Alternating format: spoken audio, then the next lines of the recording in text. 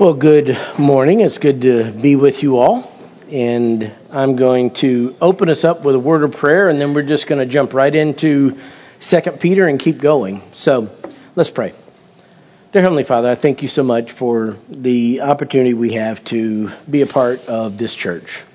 Lord, I thank you for the teaching of Pastor Steve, Lord, even this morning, reminding us of our need to learn to trust you and to place our dependence upon you and not anything in the world. And Lord, as we study here the words of 2 Peter today, Lord, there's going to be a brief overlap because of warnings you give. Lord, you want us to be holy as you are holy, and this world that shakes its fist at you and rebels against you will one day be held to account. But Lord, until then, we thank you for your mercy. We thank you that you have not destroyed everything. Lord, we have every one of us unsaved family members that we desperately want to know Jesus as Lord and Savior. We thank you that you're holding back judgment because of your desire for more people to repent and believe. So help us to be faithful. Help us to stand firm. And in the midst of an evil and dying world, help us, Lord, to trust you. We ask all these things in your name. Amen.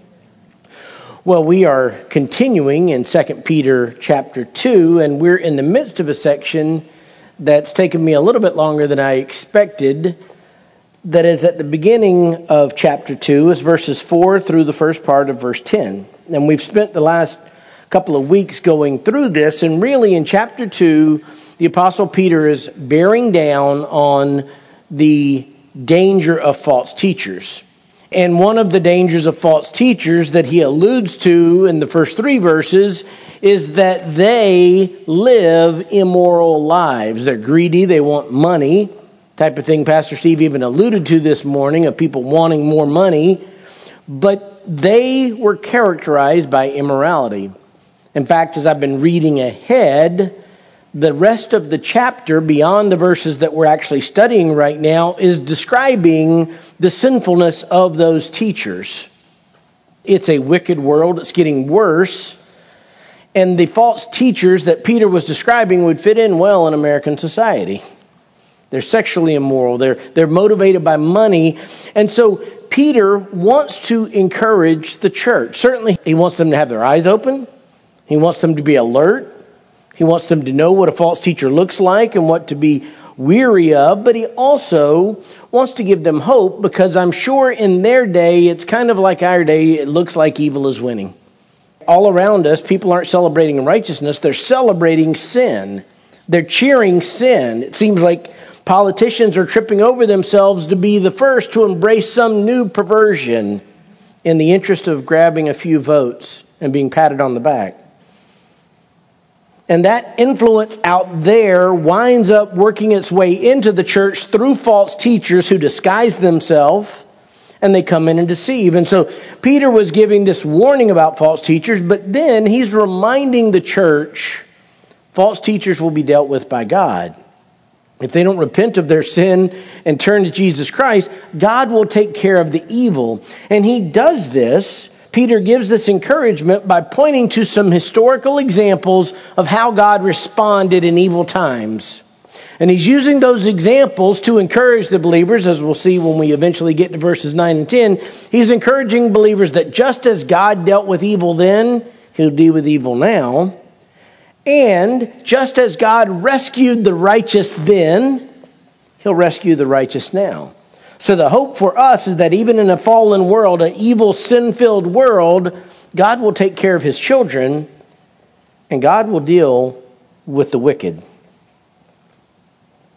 So I'm going to read again our verses. Follow along. I'm reading them from verse 4 to the middle of verse 10, the chapter division in verse 10, which are added after the scriptures were written.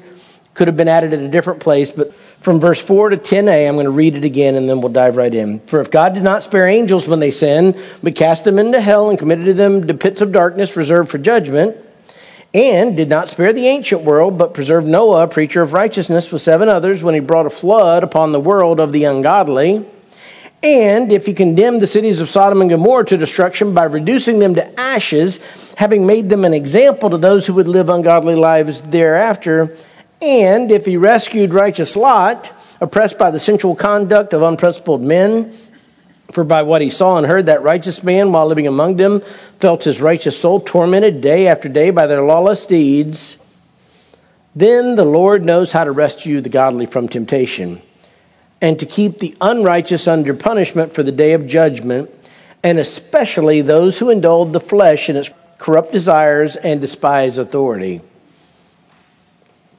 So this morning, we're on our third example, and as I broke down the outline, it's just a teaching tool. We have three examples to give us hope when evil seems to be winning, and I'm going to summarize briefly the first two, which comes from verses 4 and verses 5. The first example to give us hope is God's treatment of angelic sin. God's treatment of angelic sin. And I spent a couple of weeks going over this because there are some controversial parts, and as I indicated before, the view I espouse, I believe it's solid. I originally read it from John MacArthur. He's not the only one who holds to it, but I'm not going to give all the verse references again because I spent a lot of time doing it. I'm just going to summarize really quick what's taught in verse 4. And his point is this: God took care of the angels when they sinned. He dealt with them. And some of them he cast into hell, and they're imprisoned even now. And as we covered, all angels were originally created good. God saw all that he had made, and behold, it was very good. The end of day 6. By Genesis 3, Satan had rebelled, and according to the scriptures, a third of the angels followed him. We refer to them in New Testament terms as demons, but they're just fallen angels. And for the most part, the demons are roaming about. Peter warned us in 1 Peter 5, Satan prowls around like a roaring lion, seeking those he can devour. Job records the same thing. Satan was roaming the earth. And his demons, according to what we read in the New Testament, are everywhere. There's probably billions of them, hundreds of millions perhaps. Either way, they're supernatural creatures, and they're roaming around destroying things. They've been wreaking havoc on humanity for thousands of years, Satan and his minions. But there is a subset of fallen angels who did something so severe, they crossed a boundary such that when they did it, God locked them up, and they're not roaming the earth. Even now, they're in a pit. It's from the New Testament scriptures, sometimes referred to as the abyss. It's a pit that even the angels fear. They said, Jesus, did you come to torment us before the time? Because those angels who were in this pit of darkness, these chains of darkness, are already being tormented. And I believe their sin was that they desired to have relations with human women in Genesis 6. Now, that's not possible because they're a different created order. So they demon-possessed men to indulge their corruptive desires. And they transgressed boundaries. Angels, according to Jesus, were not created to marry. They weren't created to procreate. And so these angels transcended what was even allowed. Their sin was so grievous that God locked them up, and they've been locked up since the days of Noah, and they're still in torment even now. In fact, after Jesus died on the cross, according to 1 Peter chapter 3, he went and made proclamation to them, meaning he went to those demons who are imprisoned, who aren't on the earth, and said, I've won. It's over. It's finished. The point is, God knew how to deal with those angels. He knew how to deal with wickedness. In fact, his dealing with them was so severe that according to what we can surmise from the biblical record, no other angels ever crossed that threshold. Even Satan hadn't crossed it yet. That desire and that corruption was dealt with by God. Yes, wickedness is abounding, but God knows how to deal with it. He dealt with the angels. He'll deal with it with humans. The second example was God's acts during the time of Noah. And that was our primary teaching last week from verse 5. God didn't spare the ancient world, but he preserved Noah with 7 others. Noah was a preacher of righteousness, and God brought a flood upon the world of the ungodly. In other words, God decimated the entire earth because of the wickedness. And I'm just going to be summarizing again. I went through a lot of verses, but the men of that time, the men and women of that time, were unbelievably evil. Every intent of the thoughts of their hearts was only evil continually. I mean, you look at America and you go, I think that's the same. Noah was a righteous man. God called him a righteous man. That always wins. It's not a human evaluation. That's God's evaluation. And he lived in a time of unimaginable wickedness. And God told him, prepare an ark. And it probably took 70 plus years to do that. Decades after decades went by. And at the end, when the ark was completed, God said, I haven't seen anybody righteous except Noah. In other words, in all that time, no doubt people asked Noah. They saw his life, which was different than everyone else. But no doubt they asked him, what are you doing? And he testified of what God told him, that there's judgment coming, so I'm building a boat. And not a single person repented. Peter's point is that God knows how to deal with the ungodly. You think the times are bad, God will take care of it. He did it with the angels. He did it in the time of Noah. Evil will not win. And for those who are righteous, God will take care of them. God sent a worldwide flood, but he preserved Noah and his family. And that brings us, and that's just a quick summary of 3 weeks of teaching, that brings us to our new material today. And it's the third example to give us hope when evil seems to be winning. And it's God's actions in the days of Lot. God's actions in the days of Lot. I'm going to read verses 6 through 8, but really today we're primarily going to focus on verse 6. And if he condemned the cities of Sodom and Gomorrah to destruction by reducing them to ashes, having made them an example to those who would live ungodly lives thereafter. Verse 7, and if he rescued righteous Lot, oppressed by the sensual conduct of unprincipled men, for by what he saw and heard, that righteous man, while living among them, felt his righteous soul tormented day after day by their lawless deeds. So this third historical example is stated in a positive and negative, just like with Noah. There were evil people living in Sodom and Gomorrah, and God dealt with them. And there was a righteous man named Lot, and he took care of him. He rescued him. So let's start walking into this a little bit. It's interesting that this biblical account, people, perhaps at one point, it was culturally appropriate for people to be biblically literate. I still remember in public school as a kid, teachers reading Bible passages. But those days are long past. But people still know about Sodom and Gomorrah. It's very interesting. In fact, we have a word for homosexual sexual activity, sodomy, that comes from this biblical account. And if you say Sodom and Gomorrah, people may not know much, but they know that means wickedness, sexual sin. And for many people, they understand it's judgment. Again, they may not know the particulars, but they know something of what this means. But imagine the original recipients would have known this even more. No doubt there would have been Jewish believers in the churches that Peter was writing to. But Peter simplifies a lengthy historical account which is recorded in Genesis. He says this, and if he condemned the cities of Sodom and Gomorrah to destruction by reducing them to ashes. Again, remember the big picture. To believers living in a wicked and evil world, don't worry. Evil's not winning, even though you look around you and it seems like it is. And Peter just summarized in one little sentence a lengthy account, as I mentioned. He specifically was summarizing Genesis 19, verses 23 to 29. Now, there's a lot that precedes that. Some of it I'm just going to summarize. But I am going to read the actual account of the destruction which Peter was borrowing from, meaning the historical event. Genesis 19, beginning at verse 23. The sun had risen over the earth when Lot came to Zoar. Then the Lord rained on Sodom and Gomorrah brimstone and fire from the Lord out of heaven.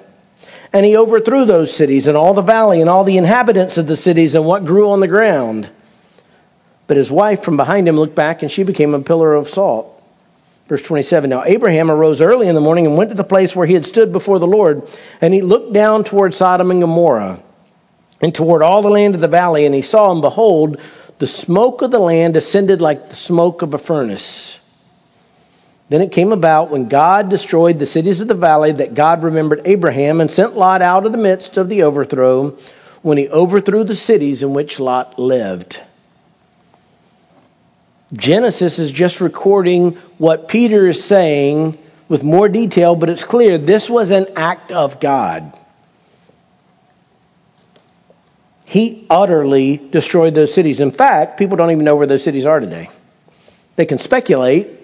Some area of Israel near a particular corner, perhaps of the Dead Sea, but nobody knows for sure. Why? Because they were destroyed. Reducing them to ashes means they were literally wiped out. That terminology is used in secular literature to refer to a place like Vesuvius, Mount Vesuvius erupting and covering everything. Have you ever seen the aftermath of a volcano where there's just ash everywhere? Now, in no way is that saying that a volcano causes damage. It's just alluding to that reality that these towns were utterly decimated. But as Genesis makes clear, it wasn't just the physical cities, it was the people in those cities, the wicked. Read a lot of people trying to deduce, did God use a volcano? Did he use an earthquake? I don't ever do that. It says he rained down fire and brimstone. I believe he rained down fire and brimstone. That's it. The point is that everything was destroyed. Every single inhabitant.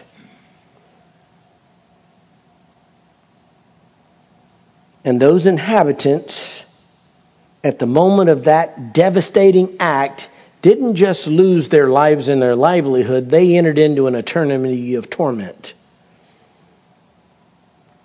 Why do I say that? Because just as in the days of Noah, there were no people who followed the Lord there. I don't say that from me, I say it from the scriptures. There's a lot of different pieces, and I want to try and connect the dots at the appropriate time. But remember why Peter put this here. Verse 6.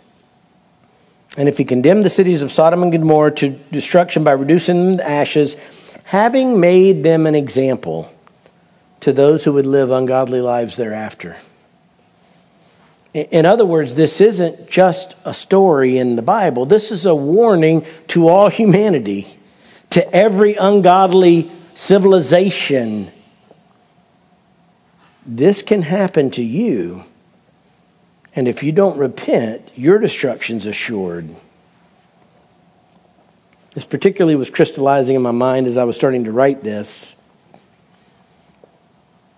The Bible wasn't written just for America. The Bible is written for the whole world, but I'm an American, so are most of you. We're here.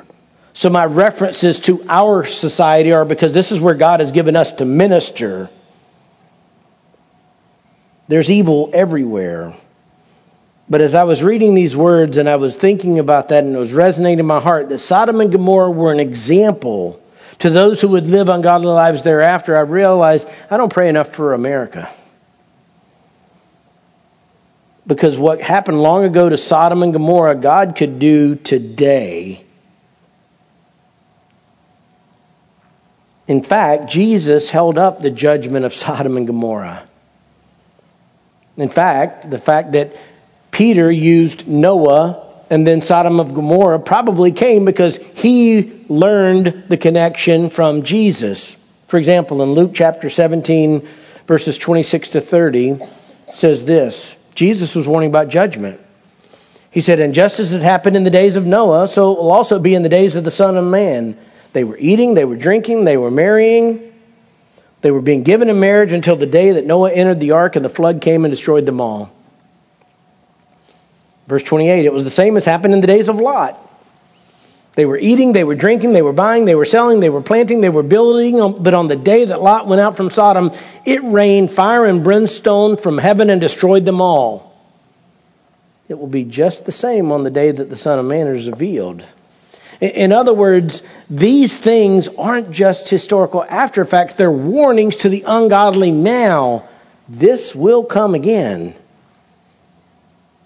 Interesting that the passage we were studying in church this morning, Pastor Steve kept referencing Matthew because the account's there with more elaboration. It's an interesting warning that Jesus gives as he's sending out his disciples. Matthew 10:14-15. Whoever does not receive you nor heed your words, as you go out of that house or that city, shake the dust off your feet. Truly I say to you, it will be more tolerable for the land of Sodom and Gomorrah in the day of judgment than for that city.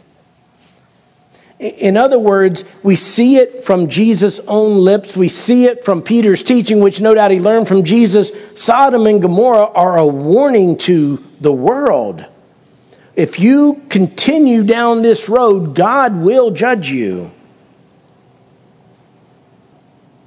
It's a warning our culture needs to hear. And they're only going to hear it from the true church and true believers. God will judge evil. Our evil culture won't win. Don't despair. Certainly it grieves our heart. We feel like Lot, which we'll cover more next week, where he was tormented in his soul because of the wickedness around him. But God will take care of all that. Now, I'm going to explain in just a moment. I think the only reason, and I'll try and back it up from Scriptures, it's me logically drawing some conclusions from Scripture. I think the only reason that God hasn't already judged America is because of the presence of those of us who have been saved by the Lord Jesus Christ and the presence of the true church. The Bible makes clear there's no one righteous, no, not one, but when we come to faith in Christ, the righteousness of Jesus is imputed to us. It's given to our account such that we are righteous in Christ. Now, why is that significant? I'll go back to Genesis and connect some dots. First of all, before Lot ever got to Sodom, it was a wicked place. It didn't become wicked because Lot went there. It was already wicked. In fact, the Bible gives an account where Lot, who's the nephew of Abraham, they were traveling together and they got very wealthy. They had tons of livestock. They had everything such that they couldn't keep their families together. They had to separate. There just was no way for the land to sustain them.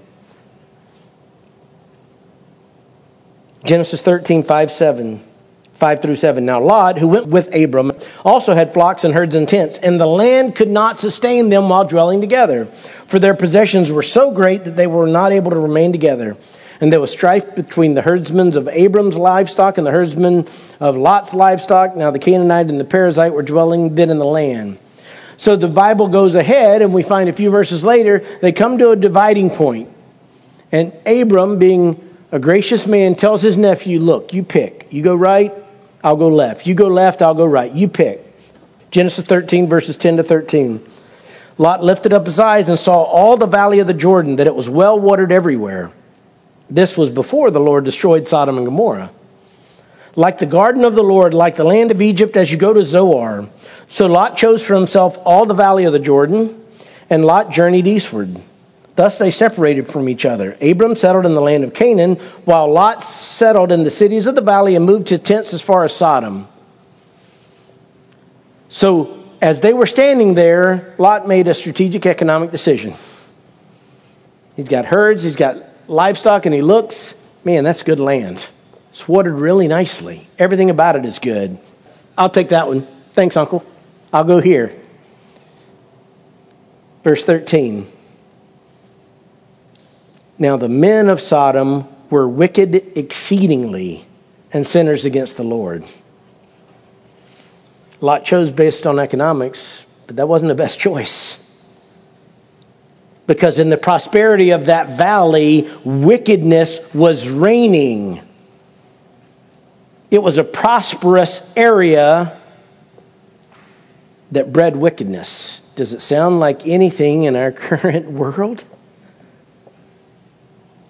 More prosperity leads to more sin because people aren't dependent on God. Everything Pastor Steve talked about today, we don't trust God, we trust the government. We don't trust God, we trust our paychecks. We don't trust God, we trust our military.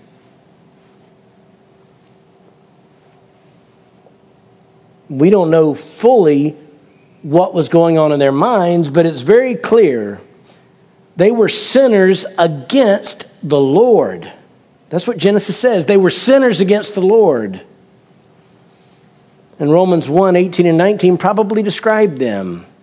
For the wrath of God is revealed from heaven against all ungodliness and unrighteousness of men who suppress the truth in unrighteousness, because that which is known about God is evident within them, for God made it evident to them. There is no one who is without excuse. The creation, the general revelation of God in His creation, points to a Creator, and yet people rebel against Him.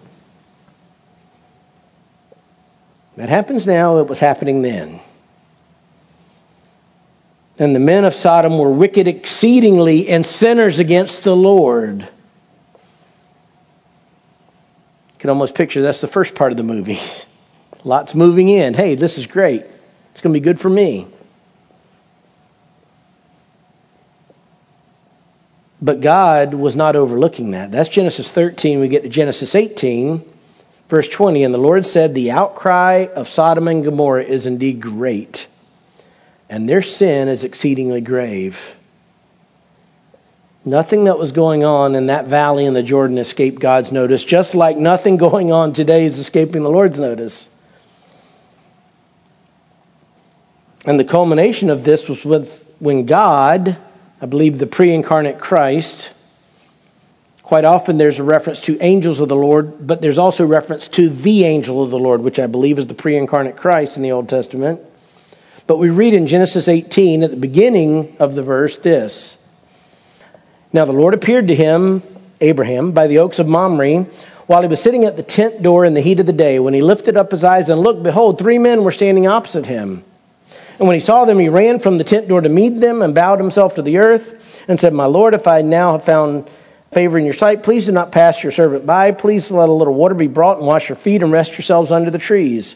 And I will bring a piece of bread that you may refresh yourselves. After that you may go, since you have visited your servant. And they said, so do as you have said. In other words, at that point, he wasn't using Lord in the sense of the eternal God. He just saw 3 men come, and in a culture of hospitality, in an expression of hospitality, he was running to meet their needs.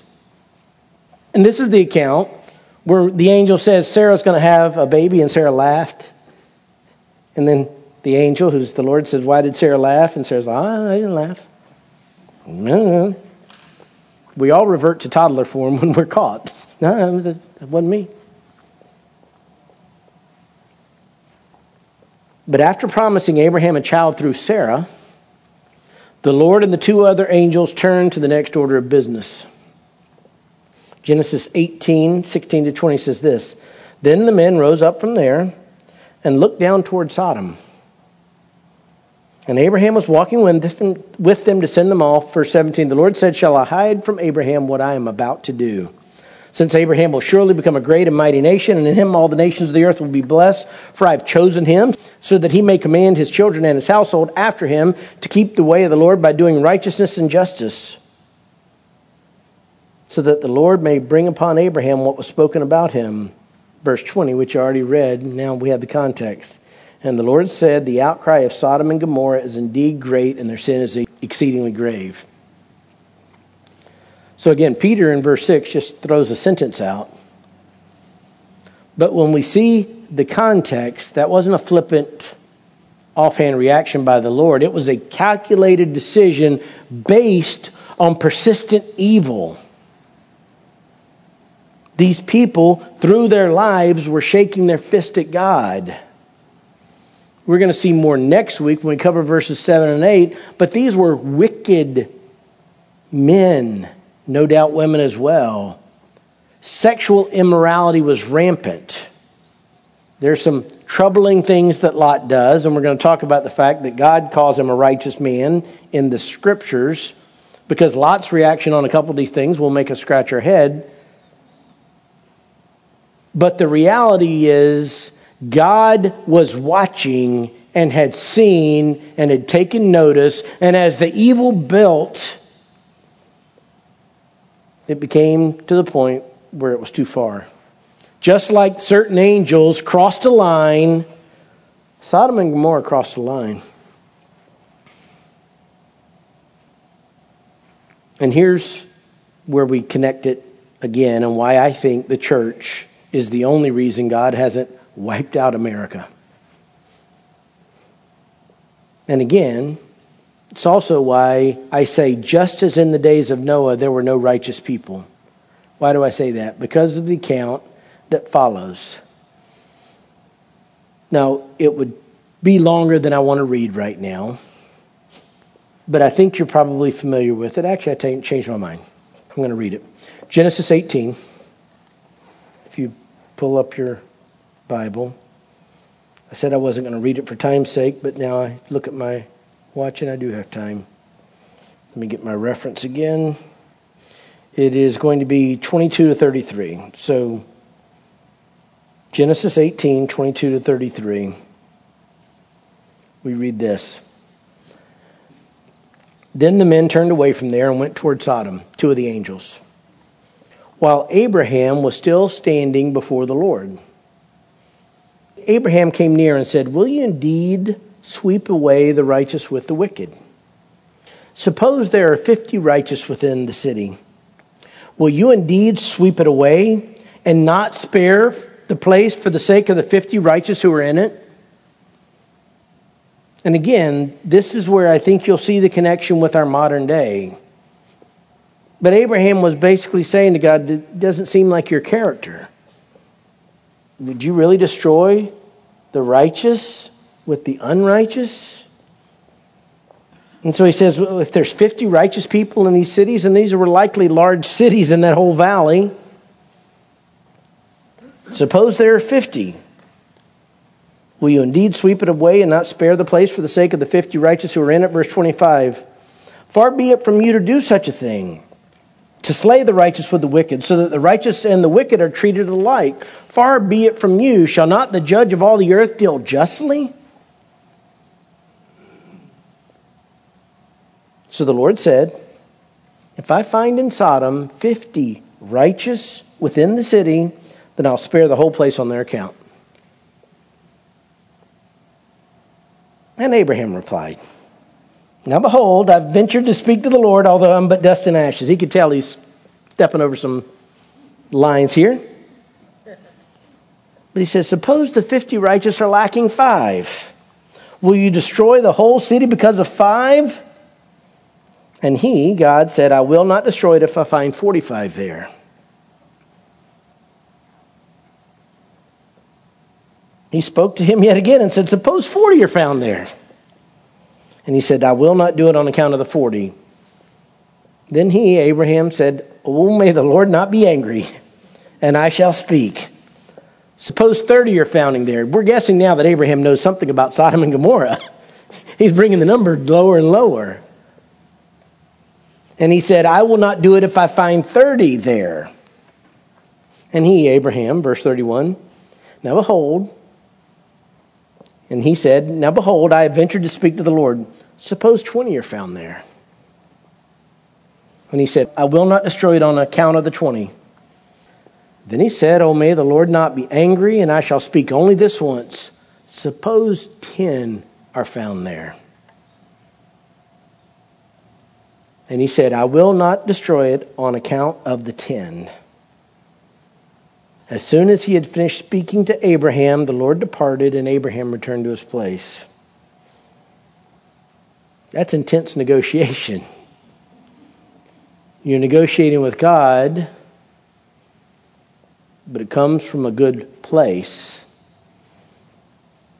In fact, we'll see, I think, next week, and again, it's a deduction, but Peter calls Lot righteous, and the account recorded of him, some of his decisions don't seem righteous, but it's likely that Abraham had in mind his nephew as he's negotiating with God. But here's why I say, just like in the days of Noah, when Noah went in the ark and God looked and said, there's not anybody else besides Noah, why I think that's exactly the same as in the account of Lot is because God said, if there are 10 righteous, I won't destroy it. What happened to the cities? They're all destroyed. There weren't even 10 righteous people. So here's my surmise and my connection. I believe that the presence of us as true believers indwelt by the righteousness of the Lord may be the only reason why God hasn't unleashed that type of judgment on multiple cultures around the earth. Because even in the midst of those wickedness, he has his righteous people that he has planted there to be a witness. It's a weighty responsibility as God has placed on our shoulders, and it's weightier now because the culture has revealed itself. America of my childhood looked very different than the American of my adulthood. Most of you can agree.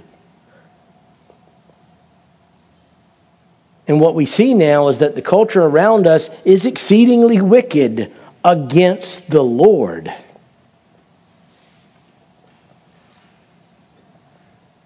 Again, one of the most offensive things to me, but it's not offensive to me, it's such a picture of satanic work in the hearts of sinners, is the rainbow flag.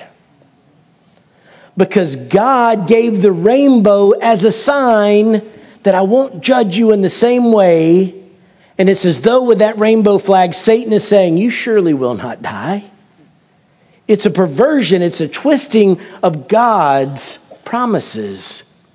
But the accounts of Scripture make it clear God will keep his promises. And just as he judged Sodom and Gomorrah, one day he'll judge the wicked. They're an example. An example that America doesn't want to see.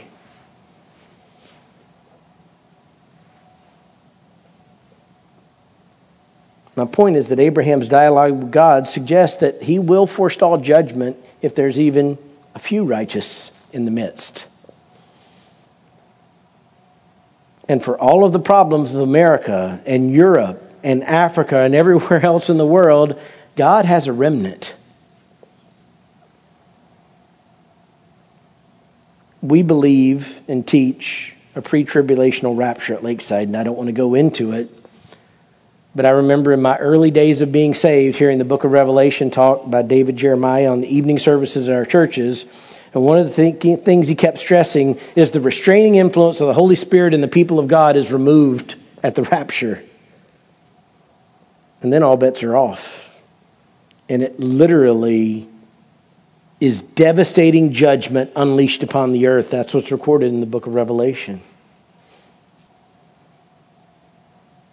Peter's ultimate point, I think, is that we, whatever era we live in as a culture, need to be aware that judgment will be coming. God does not tolerate sin indefinitely. At some point, the outcry against America may become too great and God may destroy parts of America.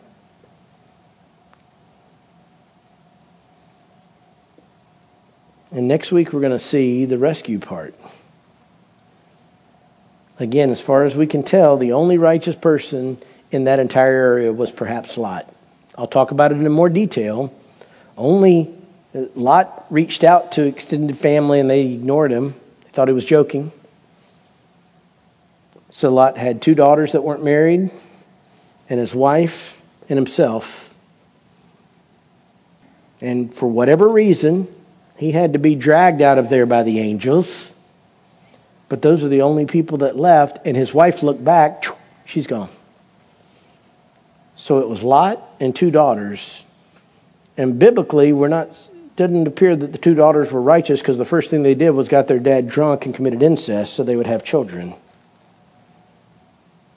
So it could very well be that there was just one.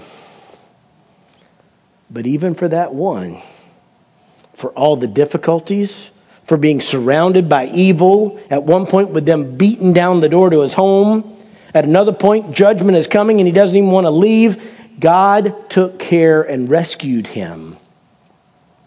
God knows how to save his children. So from our standpoint, and the takeaway today is this: as evil is around us, be thankful that God's not judging it like he did Sodom and Gomorrah, because it gives us more time to witness. It gives us more time to be a light It gives us more time to be a testimony. But even as Pastor Steve was saying this morning, we've got to have credibility. Our lives need to be different than the world around us. It's not some way of legalism where we adopt a set of rules. It's just a matter of God indwelling us has transformed us. And we should be people marked by love and caring and kindness, not anger and vitriol. Don't ever get to the point, or try not to get to the point, where you look at all the evil around us and you say, "Get him, God." We need to be like Jesus and look upon them with compassion and pray for their salvation and pray that God would give us opportunities to reach them with the gospel. Because Peter's point is clear. Sodom and Gomorrah are a lesson. They're a warning to the ungodly. God will judge sin. So next week we'll see more about Lot's rescue. But for now, let's close in prayer.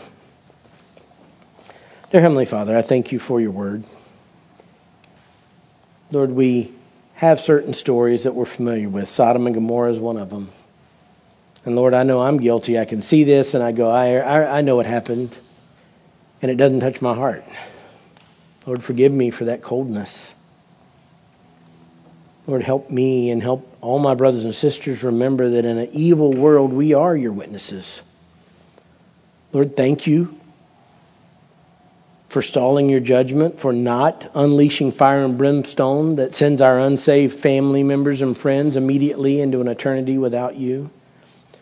Lord, help it put in us a sense of urgency to proclaim the truth to the world that desperately needs it.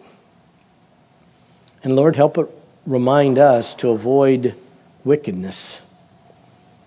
The New Testament is filled with warnings about licentious behavior, immoral behavior. Lord, help us be people that heed those warnings.